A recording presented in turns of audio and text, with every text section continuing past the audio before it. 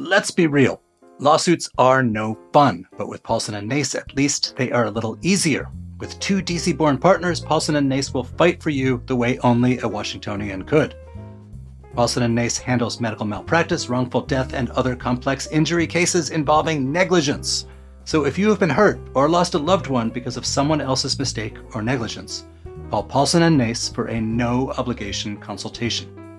Visit www.paulsonandnace.com or call 202-463-1999. Today on CityCast DC. So our friend Jessica Sidman is a food editor for The Washingtonian, and she just came out with her list of what's in and what's out in the DC restaurant scene this year.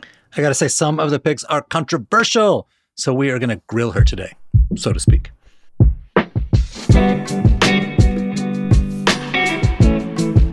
Today is Tuesday, January 10th, 2023. I'm Bridget Todd. I'm Michael Schaefer, and this is CityCast DC.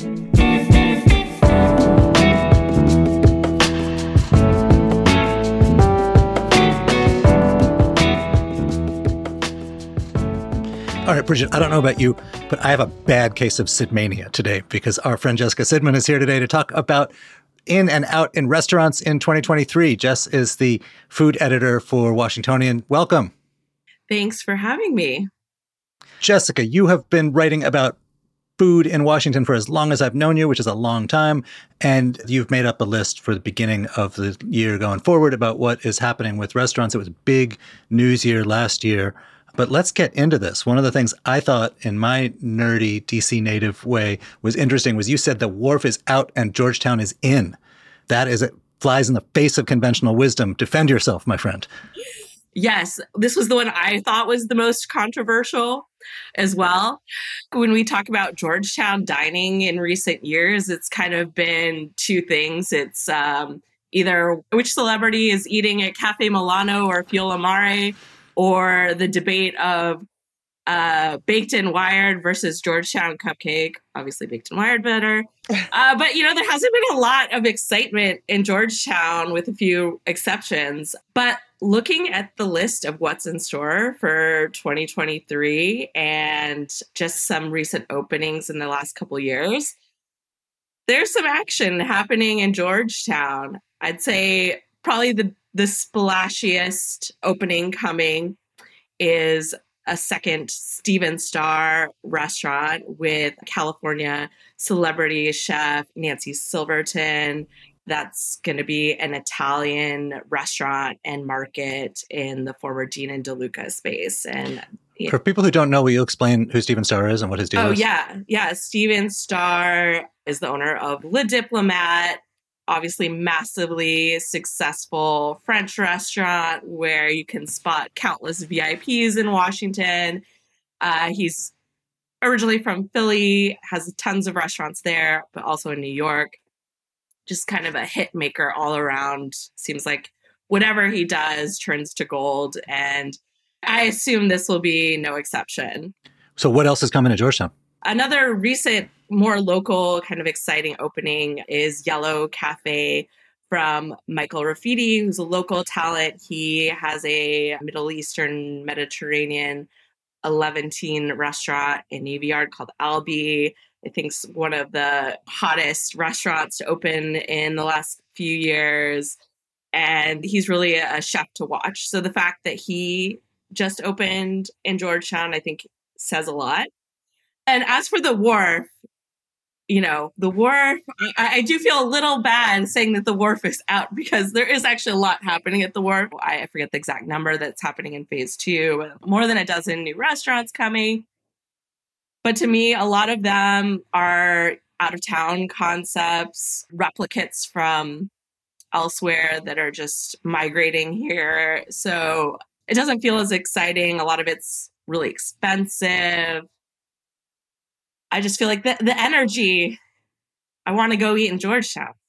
I never thought I'd say that. So the conventional wisdom for years has been Georgetown is full of like tourists and very old people, and it is not a place where like creative and exciting food stuff happens. What has changed?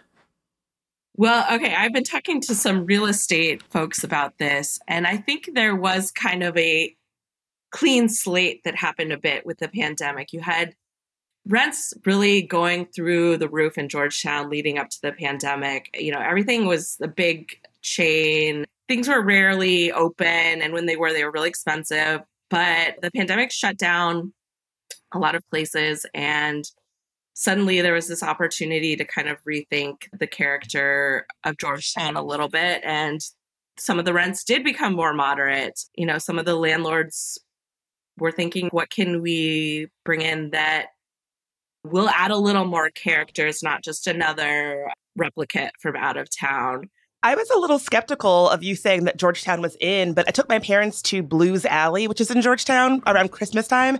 First of all, it was standing room only. I was really surprised that the crowd was much younger than I was expecting. Like Mike said, I have an association of Georgetown as like the place where you go to dinner with your parents. I was going to dinner with my parents, and I kind of couldn't believe how on a Saturday night, how lively it was for a neighborhood. It definitely seemed like something was different. And as somebody who has taken my parents to Georgetown many a time, it felt different this time around. I am like geeky about urban real estate and development and stuff. And how much is that driving this? That Georgetown was not considered sexy, had the disaster of the pandemic, as everywhere did. Rents came down. At the same time, the Wharf is the hottest place in town, and 14th Street's red hot. And so if you are starting something cool that's not a chain and doesn't have like a big corporation behind you, it's just easier to do it in Georgetown. Yeah, interesting. You mentioned 14th Street, but the same real estate brokers that I've been talking to are saying, actually, 14th Street is kind of Georgetown now, where the rents have gotten too high there. Local talent really has been priced out, and they're not looking to do deals on 14th Street as much anymore. Jessica, the last time that you and I spoke, we were talking about the 22% service charge in D.C. I know you've done a ton of reporting on this since Initiative 82 passed in November, and we're going to be seeing this gradual phasing out of the tip minimum wage. How are you thinking that restaurants are going to be adjusting to this? Like, what are you seeing?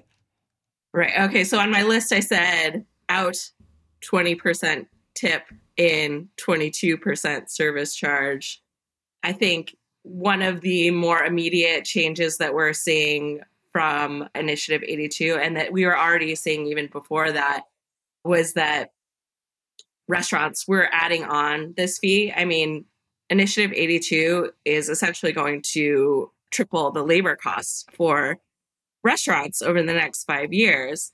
And the easiest way to make up for that is a service charge. Yes, they could raise prices or do a number of other things, but restaurateurs actually surprisingly hate the idea of raising prices. And I think psychologically for diners, the sticker shock is too much. So a lot of them are just saying, you know what, we'll add on this service charge and we'll make up the money that way. I will say there is just something about dining where you get that service charge, and there's always the person at the table who's like, whoa, wait a minute. What is this service charge? Is this the tip? Like, what is this? How do you think that restaurants are going to be navigating that eventual confusion from folks who have a lot of questions about what this number on their bill is? Yeah, it is really confusing. And the difference between a service charge and a tip is that the service charge belongs to the restaurant to use however they want. The phrase service charge is not a very accurate phrase because it doesn't have to go to service staff. Every restaurant theoretically could be using that money however they want. I think that restaurants would do well to be as explicit and transparent as possible on their menu and their website to explain exactly where that money is going. And if it's going all to staff, let people know. If it's going to front of house staff, to back of house staff, to health insurance. I think diners want to know that information. What I've found is that most people do not tip on top of a 20% service charge, and most restaurants would not expect them to. But there is often a tip line, and if you find the service and experience exceptional, an extra 5 to 10% is appreciated, but totally optional. Well, I wonder, what does it mean for servers and where they actually prefer to work or want to work? And could you see there being the service charge and also wage theft going on top of that? How is it impacting servers? I've heard a mix. Part of the argument for Initiative 82 was that this is going to create more economic stability. You know what your paycheck's going to be. There's less opportunity for wage theft because you are always making the minimum wage. You don't have to worry about whatever calculations are happening with the tip credit. But there are other people who've been making far more than the minimum wage to begin with, $30, $40 an hour, who think the system is unnecessary, that this actually limits their earning potential. There were certain restaurants like the Red Hen, an Italian restaurant in Bloomingdale, that had a service charge during the pandemic, and the service staff said, we want to get rid of this. We prefer it without this system. I don't know what they're going to, this was before Initiative 82, so I don't know if they're going to bring it back. So there are mixed feelings on this.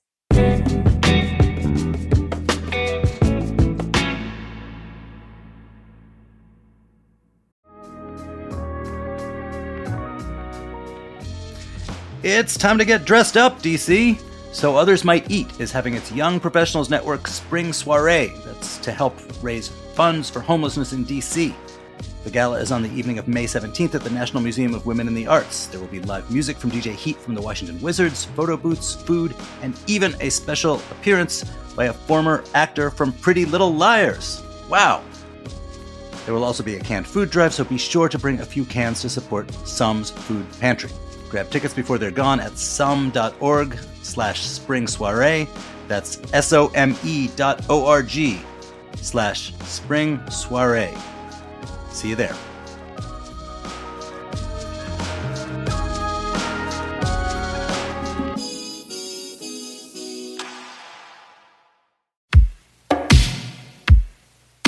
When was the last time you went to the theater? Well, we have a new show for you to check out. The Gala Theater in Columbia Heights is showing the political musical comedy Museum in the Closet, Evita's Return, which follows Argentine icon Eva Perón to the afterlife as her preserved corpse ignites political scandals, clandestine affairs, and mysterious murders. The show is full of samba, reggae, and tango that will have you tapping your feet nonstop. The show is in Spanish with English surtitles and will run from May 9th through June 9th. Get your tickets now at galatheater.org or call 202-234-7174.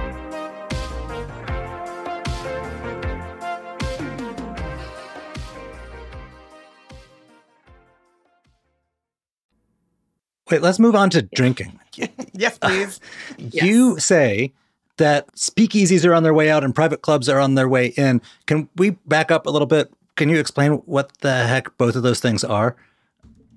Yeah, so I always like to put speakeasies in quotation marks because they are not actually illegal drinking dens, but trendy, hole in the walls with fake doors and expensive cocktails. And actually quite a few of them have proliferated over the last few years. I've been kind of surprised how the faux speakeasy has come back in such a big way. I personally am not the hugest fan. I think it's kind of pretentious, especially when there's a secret password or, something like that. But I guess you could argue private club is even more pretentious. But there are a number of people who are doing kind of membership only concepts in the coming year. So, I think that's something to watch and something that we haven't seen. And it's not all, some is on the high end, but some is more affordable too. So in both cases, though, the common denominator is like this, the appeal is like the scarcity and the exclusivity that like, hey, I know about this place that doesn't advertise and you have to give a knock on a secret door or whatever. Or I am a member of this place that like regular people can't go into. And, in both cases, that's a bit of a gross tendency on people's part. But what's the interest in it on the part of people who actually operate restaurants and bars? Tell me how these private clubs work and why people are starting them. I think maybe part of it is a consistent revenue, actually. And I think also people do want to be the one in the know. They want to have their spot. And this is one way to do that. This is one avenue for that. Wait, so speaking of drinking, I'm taking a little bit of a personal issue with this. You say that the espresso martini is out. I just had my first espresso martini maybe 5 months ago. I thought I was so trendy. Like all the girlies on TikTok are drinking these. I was like, wow, look at me being hip. You say they're on their way out. Explain yourself. I mean, I like an espresso martini from time to time. There are some good ones, but the trend has gone too far. They're everywhere now. Like, it's not, as a drink, a great cocktail overall. Like, some people do it well, but it's not a great cocktail. But now people are just doing it for the sake of doing it. And there's a lot of not so great variations. And I'm just ready for the next trend. Let's move on. What do you think is next? Ooh, on the cocktail front, that is a good question. I think we're going to continue to see more kind of esoteric spirits. There are a lot of really interesting Latin and South American spirits that you're seeing bartenders take advantage of. There's so much creativity happening on the scene. I think we'll have to wait and see. It's always a bit of a surprise what emerges, like Negroni Spagliato, who could have... With Prosecco in it? With Prosecco in it, who could have predicted that. You also said that that $15 cocktails are giving way to $15 non-alcoholic cocktails. Right. Another big trend is low alcohol and no alcohol cocktails. This actually was the most controversial thing on the list. I would say like 90% of the comments were about $15 non-alcoholic cocktails. But the non-alcoholic cocktail trend really has gotten really big. You're seeing it at any serious trendy bar, restaurant. They're going to have a selection of interesting drinks that don't have alcohol. And it's not just dry January. I think there's a growing movement. There are so many new zero proof spirits on the market for bartenders to play with. And I think it's becoming more socially acceptable for people to, go out and order the thing that doesn't have alcohol in it. And there's so many more options. And at the same time, those options are not always cheaper. I mean, sometimes they are, but there are actually $15 non-alcoholic cocktails out there. And the reason is that a lot of these new products on the market, these zero proof spirits, are actually just as expensive as gins and whiskeys. And also, to make up for the fact that there isn't alcohol in the cocktail, bartenders often rely on much more labor intensive ingredients and infusions. And so that factors into the cost as well. Jess, we always wind up having these like super in-depth conversations with you. And I feel like as a result of that, we wind up doing short shrift to this long list that's pretty wide ranging about DC. I want to put you through a lightning round and just have you explain a couple things in here. Out, QR code menu rage. In, QR code menu begrudging acceptance. So are you saying that these things are here to stay? Yeah, they're here to stay. And I do think Initiative 82 is a part of that because, again, restaurant owners are going to have to cut labor costs or raise prices or whatever. This is one avenue they can go. You don't have to have as many humans. You rely more on the technology. And so this is something that popped up during the pandemic. And I think now for other reasons is here to stay. You said out charcuterie platters, in kebab platters. Where can I get one of these? Kirby Club in Mosaic District from the owner of Maidan, and also another exciting one in Union Market is Yasmin from the owners of Bammy's. So really great little counter, and you can get nice cocktails too. But yeah, kebabs in. And you said out butterboards in some even dumber TikTok trend. What is the dumbest that you can think of for us? Honestly, I try to avoid TikTok, but... Yo, can you imagine if somebody came to your house, you were having a dinner party, and they were like, this is what I brought. It's a cutting board with butter on it, and there's little pieces of bread. We're going to take the bread, we're going to dip it in the butter, we're going to eat it. You would be like, leave. You would end your friendship. This is not the moment where I defend the butterboard. So, but it never ceases to amaze me what dumb things TikTok perpetuates. So I expect something even worse. Jess, it's always awesome to have you here. Thank you so much for coming. Thank you for having me.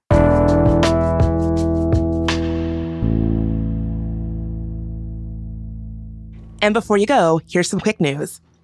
100% of Arlington County's government is now powered by renewable energy. This includes government offices, but also things like streetlights, wastewater facilities, and water pumps. 80% comes from a solar farm in Pennsylvania and costs the county the same as buying fossil fuel-generated power. This is all part of the county's goal to make Arlington carbon neutral by 2050. Meanwhile, it looks like you'll need a new way to verify the mileage on a used car. That's because odometer fraud is up 6% in D.C., It's actually a real problem. According to Carfax, the DC metro area had around 32,000 cars on the road with fraudulent odometers in 2022. For just a few $100, sellers can buy tools that illegally roll back the odometer on used cars, allowing them to jack up the price by thousands. So new buyers, be careful out there. And lastly, Maryland weed sales could reach $1 billion within 2 years after marijuana is legalized on July 1st. That's according to a cannabis data consulting firm. But remember, only adults 21 and up will be able to legally buy weed.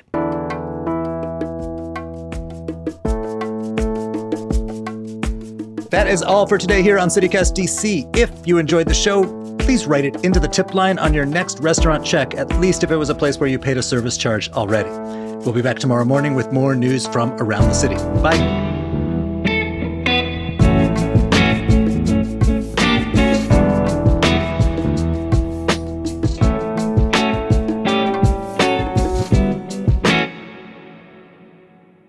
I'm so excited for Sid Mania.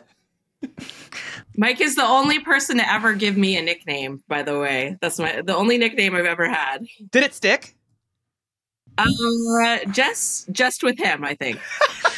Well, we'll see. We'll see. Now that it's on the podcast, we'll see.